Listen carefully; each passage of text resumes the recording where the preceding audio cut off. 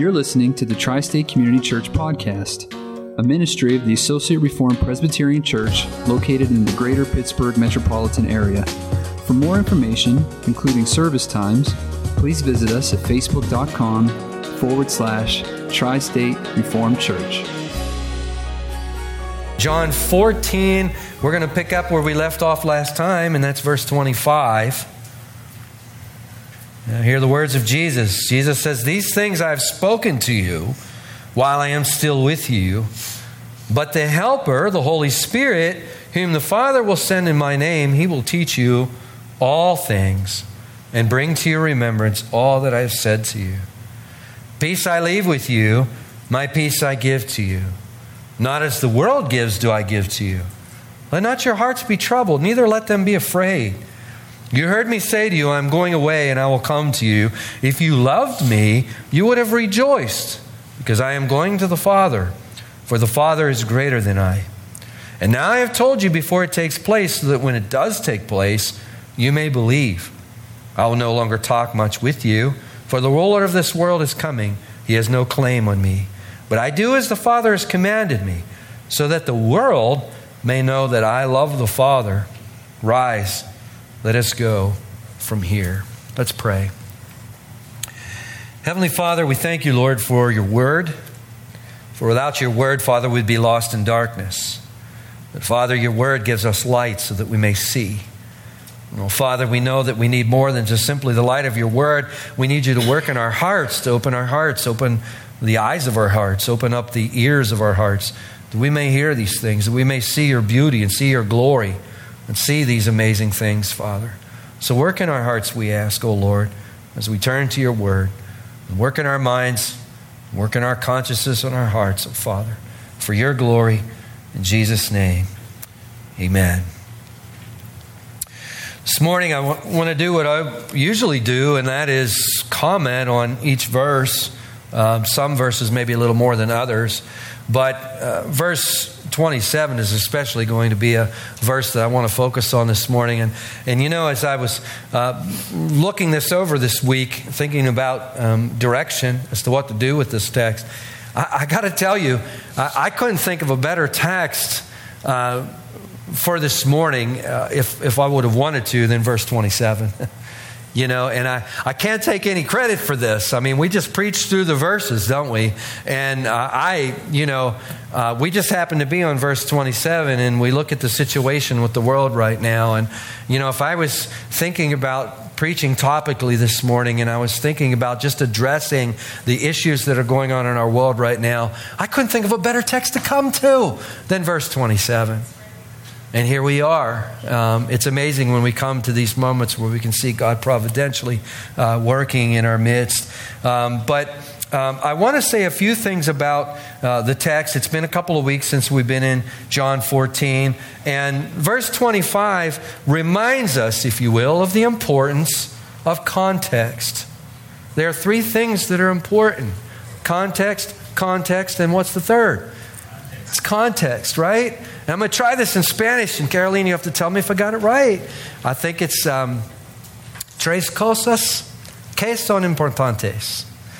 Contexto, y contexto, right? See?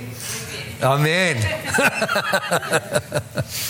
I'm praying for the day where this will be required of me to have to do this. We're praying for a day. There's a number of Spanish-speaking people right here in our valley, and we want to reach them. You know, we want to reach them. Three things that are important: context, and context. And I want to stress that. And verse 25 reminds us of that. Jesus says, "These things I have spoken to you while I'm still with you." And someone will say, well, that sounds familiar. It sounds a lot like verse 29. Where Jesus says, "And now I have told you before it takes place, so that when it does take place, you may believe." And someone will say, well, I heard that a few messages back when we were in John chapter 13. And that's right, you did. If you go back to John 13 and you look at verse 19, Jesus says, "I'm telling you this now before it takes place, that when it does take place, you may believe that I am He." Now, what is Jesus doing there? Well, Jesus is about to be betrayed by Judas Iscariot, isn't he? And that is part of the context here. Jesus has made some haunting announcements Where are they at? They're in the upper room. What are they doing? They're observing the Passover. What Passover? The last Passover of Jesus' earthly ministry. The Passover where Jesus will offer himself as the very Lamb of God who comes to take away the sins of the world. It is his blood that will be spilt, that will take our sins away. And Jesus is trying to prepare his confused disciples for this event. And he's making these announcements. One of you will betray me. And well, imagine being in the room with Jesus and he says, one of you are going to betray me. You'd be going, what? Imagine the butterflies that would put in your stomach if you heard that. And what are you going to ask next? The very first question you're going to ask, who is it? And that's what they ask, isn't it? Who is it? What's the next question you're going to ask? It's not me, is it, Lord? And we know from the other gospel writers, they begin to become insecure about themselves. And I made a lot of noise about this. Jesus doesn't say, oh, no, Troy, it's not you. Don't worry, Troy. He doesn't do that, does he? He doesn't say, Matthew, easy, you can relax. It's not you. He leaves them in that kind of state of self-examination.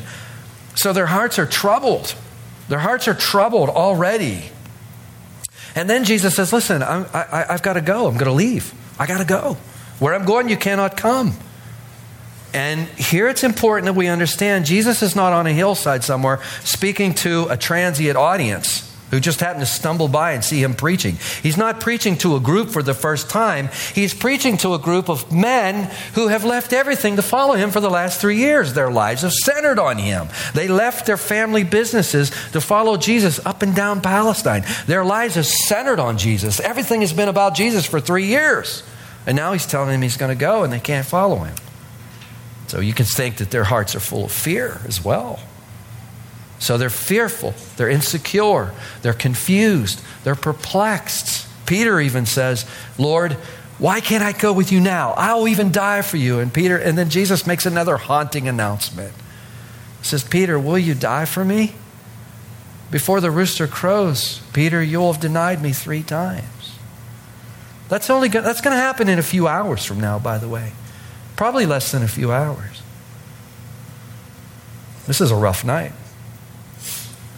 And Jesus is telling them these things in advance. He's telling them that one of them will betray him. Why is he telling them? Because their faith is going to get rattled. When Jesus gets taken away and Jesus gets crucified and Jesus dies, their faith is getting rattled. And when it becomes apparent that one in the very inner circle is one who has betrayed them, who has led to all of these events, Jesus wants them to know that he is fully aware, and not only fully aware, but completely in control of these events. You remember, I used the illustration of Jesus pushing the button. Judas doesn't sneak away. Jesus tells Judas Iscariot to go do what he's going to do. It's important that Jesus does that. Jesus pushes the button on the machinery that leads to his crucifixion. And let's stop right now and make some application. This teaches us what our God is like. This teaches us what Jesus is like. Jesus pushes the button that's going to lead to this awful death where he is going to take the wrath of God in the place of all he has come to save. And yet, what do we see him doing? Do we see him isolated in a corner, withdrawn, only focusing on himself? His heart is troubled for sure. We're told that his heart is troubled. But his main concern is not himself, is it? Who is he concerned about? He's concerned about his disciples. Is that amazing? If in a few hours you were going to hang on a cross and take the wrath of God just for your own sins, would you have it available to think about anything else? The answer is we wouldn't, would we? But this tells us a lot about what God is like. Jesus says, if you've seen me, you've seen the Father. You want to know what the Father's like? Look at me. And here Jesus is about to go to the cross, and what is his concern? His concern is for the welfare of those whom he loves, isn't it? It's amazing. It's absolutely amazing. So Jesus is telling them in advance, so as these things happen, they'll say, wait a minute. Jesus did tell us before it all happened that he would be betrayed. Jesus told us before it happened that Peter would deny him. Jesus told us all these things before it happened. He really was in control. He really is the Messiah. And Jesus is reiterating that. Back to chapter 14, verse 25. He's saying, these things I've spoken to you while I'm still with you. And in verse 26, we get another review, but I want to take it a little bit further this morning. He says, but the Helper, the Holy Spirit, whom the Father will send in my name, he will teach you all things and bring to your remembrance all that I've said to you.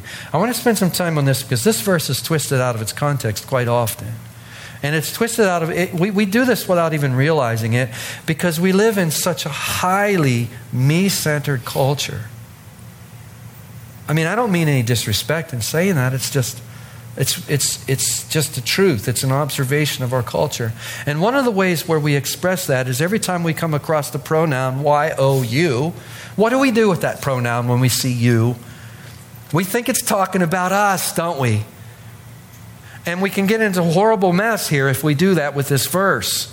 When Jesus says, peace I leave with you, okay, my peace I give to you, not as the world gives, do I give to you.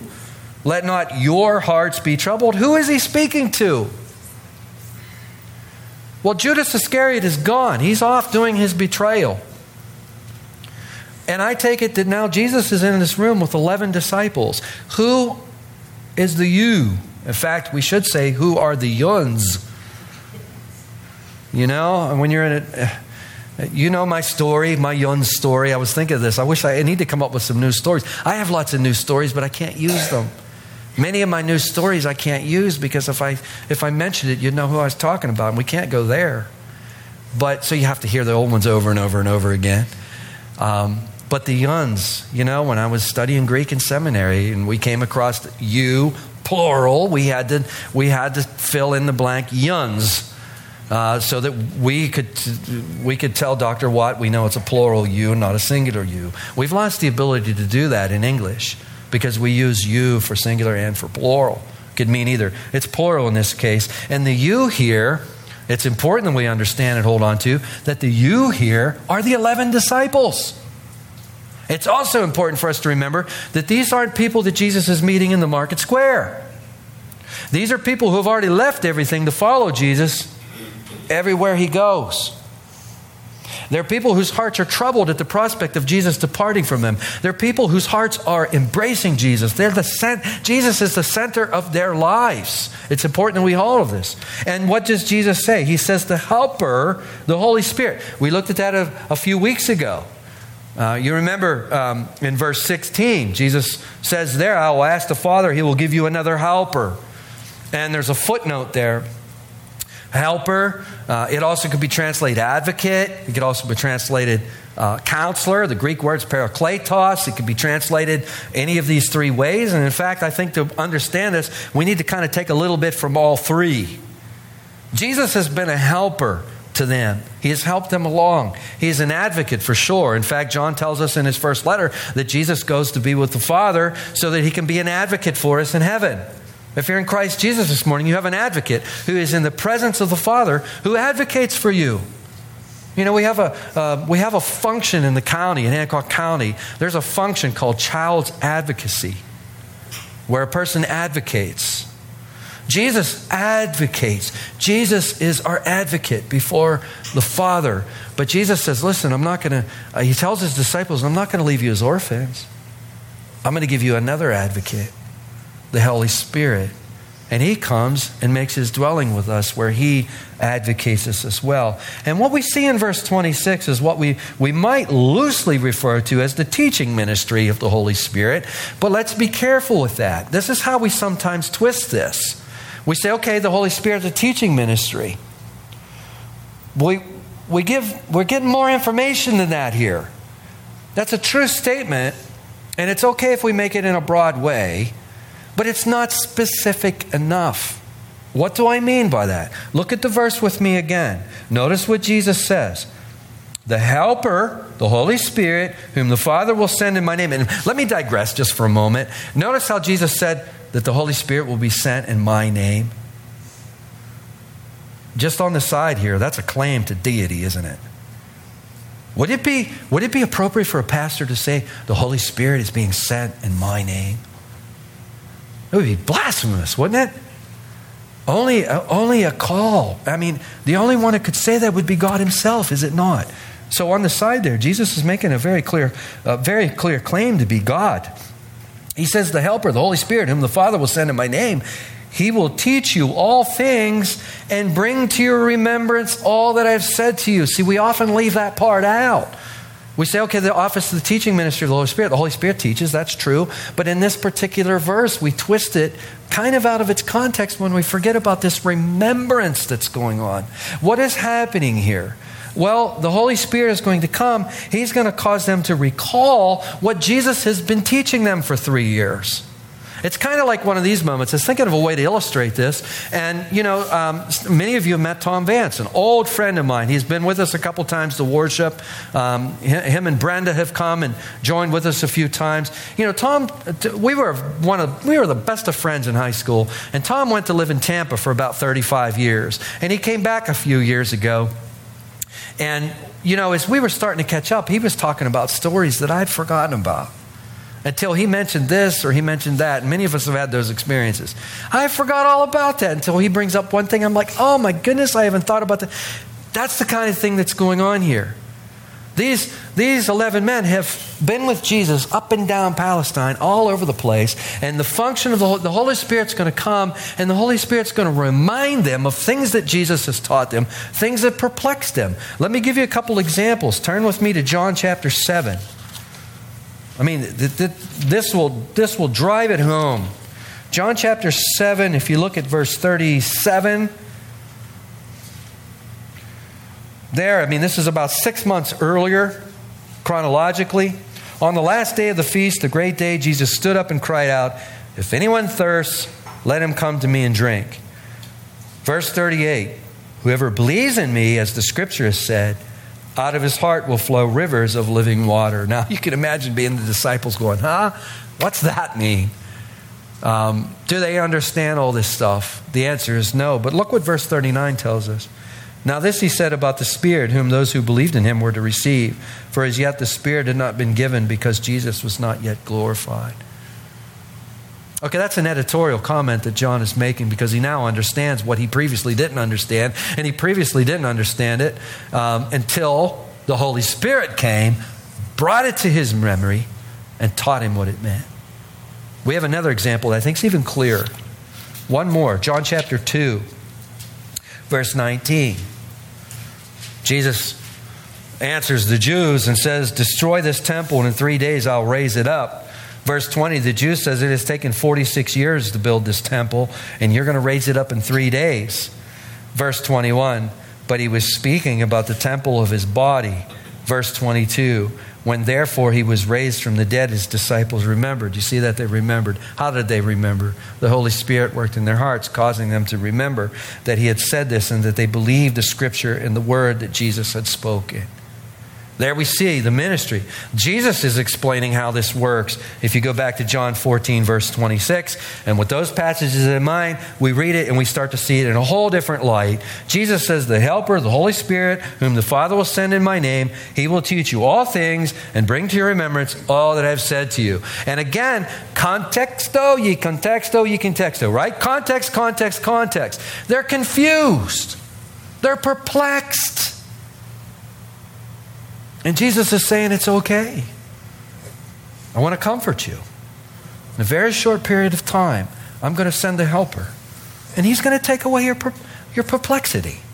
He's going to take away your confusion. He's going to take this. So you see how this is working? Now what's happening here? He's speaking to the 11 disciples in the room. As the Holy Spirit works in their lives, in their hearts, taking all of the things that Jesus has previously revealed. The Holy Spirit isn't so much coming in bringing new revelation here as the Holy Spirit is coming in and reminding them of the revelation that Jesus has already given. That's an important point we need to hold on to. And they're going to remind them of those things. They're going to teach them those things. Why is that important? Because they're going to go all over the place preaching, and they're going to go all over the place teaching, and they're going to write these things down. And these things are going to be written in the New Testament. So how does this apply to us? When we say the teaching ministry of the Holy Spirit, should we take this verse to mean that the Lord's given us all this new revelation and we're going to run around with all this new revelation? No. What this means is the Holy Spirit teaches us through his word, through the word of Christ. Because the church, Ephesians 2:20, is built on the foundation of the apostles, with Christ Jesus being the cornerstone. See why that's so important? It probably would have sufficed for a sufficient sermon within itself, I guess. But we got to get to peace. Can we do it? We can close here if you want. No, I'm seeing lots of heads shaking no. I didn't think so. Peace I leave with you, verse 27. My peace I give to you. It's related to verse 26 in this respect, that when we're confused, we can't describe ourselves as being peaceful while we're confused, can we? You know, there's a lack of peace when you're perplexed and you're confused. This work of the Holy Spirit is going to give them peace in the respect that they're going to understand. But notice the word peace. Let's talk about peace just for a moment. Jesus is talking about peace. The Greek word in this sentence is eirene. And eirene has a range of meaning, just like all other words have a range of meaning. It, of course, means peace. It means harmony, if you will. It means order as opposed to disorder, or we might say it means order as opposed to chaos. But it also is a greeting and a farewell. Its Old Testament counterpart would probably be shalom, where you would say, if you're bumped into somebody, you could say shalom, which would mean peace. Or if someone is leaving, you could say shalom, peace. Eirene, you could say that in that context. So we have a greeting, we have a farewell, we have harmony, we have order, we have peace. That's kind of the range of meaning here. And Jesus is saying, peace I leave with you. Peace I give to you. Now let me just start this discussion by saying that peace is one of the distinguishing features of New Testament saving faith. That's why the Apostle Paul begins all of his letters with the phrase, grace to you and what? Have you ever noticed that? Grace to you and peace. He says, Karin mean. Grace. Sometimes you hear the word charis. That's the Greek word for grace. Charis, charismatic. The English word charismatic comes from the Greek word charis. It means grace. It's all of grace. How do we come to be saved? It's all of grace. We can't take the credit for this. Jesus comes to us while we're at enemy with him, and he opens up our hearts to receive him. We can't take any credit for that. It's all of him. It's all of grace. It's by grace we've been saved. This is not of ourselves. It's all of his doing. But what does this do? This inevitably brings peace. Now, these words fall flat on our culture. Why do they fall flat on our culture? Because it's practically inconceivable to many people in our culture that we don't already have peace with God. When you talk with people today, let me ask you a question. How many in the last 7 days have come to you and said, man, I got this problem. Can I talk to you? Man, I'm worried that I don't have peace with God. Has anybody said that to you in the last 7 days? No? How about the last 7 weeks? No? How about the last 7 years? Anyone? Raise your hand. There's a reason for that. Why is it? It's because most people believe they already have peace with God. Now, why do they believe that? Is it the government's fault? Is it the media's fault? Whose fault is it? You want to know? You want to know whose fault it is? It's the fault of the pulpit. That's whose fault it is. It's a fault of the pulpit. You see, it's the church's job to teach this. If we don't teach about sin, we don't teach about this lack of peace, if we don't teach about judgment, and we don't teach about these things, well, in a generation or two, no one's going to believe they're even real. Because it's a hard thing, isn't it? There's a verse that I always keep in mind here. If you look at John 3:36, and some of you I'm always turning to John 3:36, it seems like, but it's always on my mind. And I got reasons for trying to keep this verse in my mind all the time. John 3:36. Whoever believes in the Son has eternal life. That sounds wonderful, doesn't it? And it's echoing the famous John 3:16. For God so loved the world that he gave his only Son, that whoever believes in him should not perish but have eternal life. But notice the parallelism that's here. We have two lines in parallel with each other. Whoever believes in the Son has eternal life. Whoever does not obey the Son shall not see life, but the wrath of God remains on him. Now, one of the reasons why I keep this verse in my mind all the time is because this is such a painful doctrine. There's lots of times, I don't go to Walmart that much, but there's times when I'll go to Walmart with Tammy, and a lot of times what I like to do is I like to get out of the checkout line, and I like to stand along that wall so that I can just look at everybody who's busy going through their lives, checking out. They're busy putting groceries. They're in a hurry, throwing things on the groceries, on the belt as they go by, and you're hearing the beep, beep, beep, beep, beep as life goes by. Beep, beep, beep, beep, beep, beep, in the bag, out they go. And I'll tell you why I like to do that. I like to pray for them. And I say to the Lord, Lord, save these people, save these people. Save them. I have to keep reminding myself of John 3:36 because it's such a painful doctrine. I wish universalism was true. I wish that everybody was going to heaven. I wish that doctrine was true, but it's not. Jesus makes it clear it's not. And what is being said in John 3:36 is this: if we are currently, right now, in this hour, walking in unbelief, there is no peace with God. But the wrath of God is upon them. Now, why do we need a constant reminder of that? Because it's such a painful doctrine that we push it in the back of our minds and act like it's not there, don't we? Why? Because we've got loved ones who are walking in this unbelief, don't we? We've got brothers, we've got sisters, we have moms, we have dads, we have children who are walking in this unbelief. We have neighbors, we have friends who are walking in this unbelief. And it's a painful doctrine. But it's 100% factual. Notice the play on belief and obey. Whoever believes in the Son has eternal life. The parallel with belief, you're expecting it to say whoever does not believe the Son, but instead it says whoever does not obey. Belief and obedience are being put in parallel, and what that teaches us is that true saving faith is a faith that obeys. And the first thing that a true saving faith obeys is the call to Christ. Jesus says, repent and believe in the gospel, for the kingdom of God is at hand. And true saving faith sees Jesus as where the happiness is found. You see how that works? Now, when we go back to John 14, and Jesus says, peace I leave with you, my peace I give to you. Not as the world gives do I give to you. What does that mean? Not as the world gives. Well, the world's always offering peace. John 6:14, we find these false priests and false prophets saying peace, peace when there's no peace. Healing people lightly, if you will. A pastor who doesn't talk about sin and judgment is committing the same crime. And it is a crime. We have to be told about these things. It's not fun doing it. I'm not enjoying it personally myself right now. But notice that Jesus says, not as the world gives do I give to you.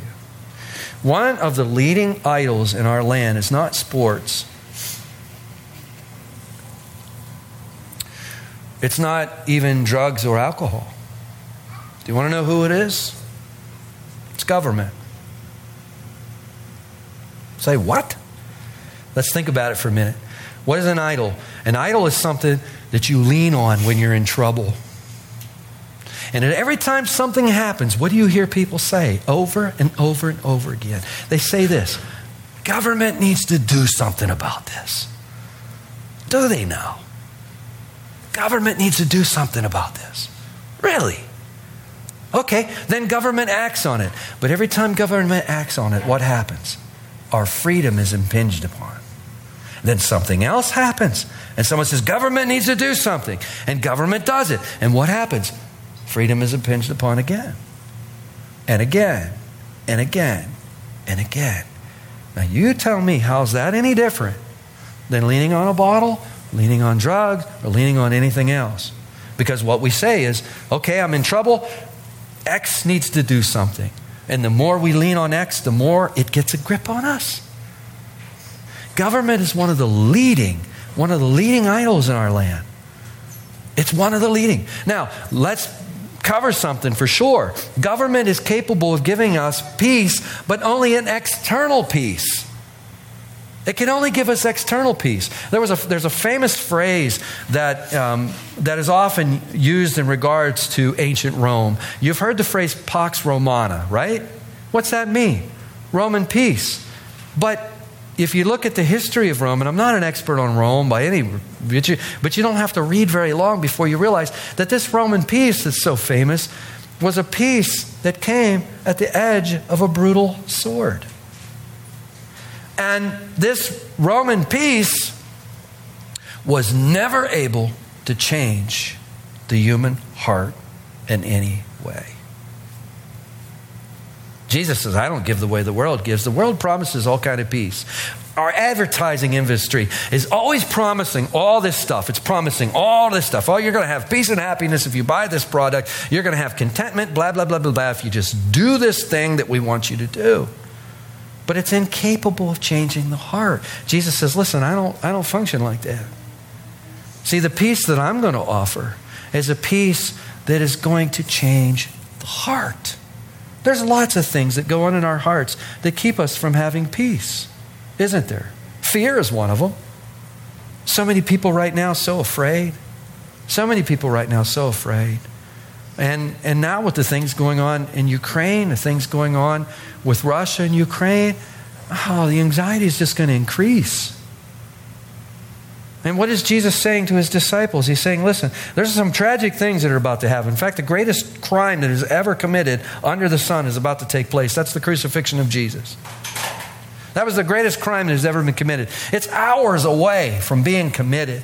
And Jesus is preparing his disciples before it happens by saying, listen, peace I'm going to give to you. Peace I'm going to leave to you. How can he say that? Because he's going to go on the cross and he's going to die in the place of his people so that he can take away that which is keeping them from having peace with God. We think that peace with God is irrelevant in our culture. We think really where we need peace right now, we need peace on the streets. We need peace in Ukraine. We need peace in Russia. We need peace in Yemen. We need peace in China. We need peace in Africa. We do need peace in all these places. But that's not our greatest problem. Our greatest problem is we need peace with God. We need to be rattled for a moment to understand that in our unbelief, if we're walking in unbelief, you don't have that. And that's your greatest problem. But once that problem is solved, be of good cheer here. And this is my favorite part to preach. Probably thought, is he ever going to get to it? Peace with God, once it's obtained, enables us to have peace in everything. Peace with God, once it is realized, enables us to have peace with everything. In seminary we used to say that'll preach. Amen. It's probably a good time to wrap up, right? Let's pray. Heavenly Father, we thank you, Lord. Thank you, Father, for your goodness and your grace. We thank you, Father, for your kindness. We thank you, Father, for your love and giving us a Savior that would take away the wrath, oh Father, the wrath that was between us and God, between us and yourself, that you loved us so much that you took the wrath upon yourself so that we wouldn't have to take it. And oh Father, we pray, Lord, that you would give faith, you will give, Father, you'll give your Holy Spirit, oh Father, liberally in this valley.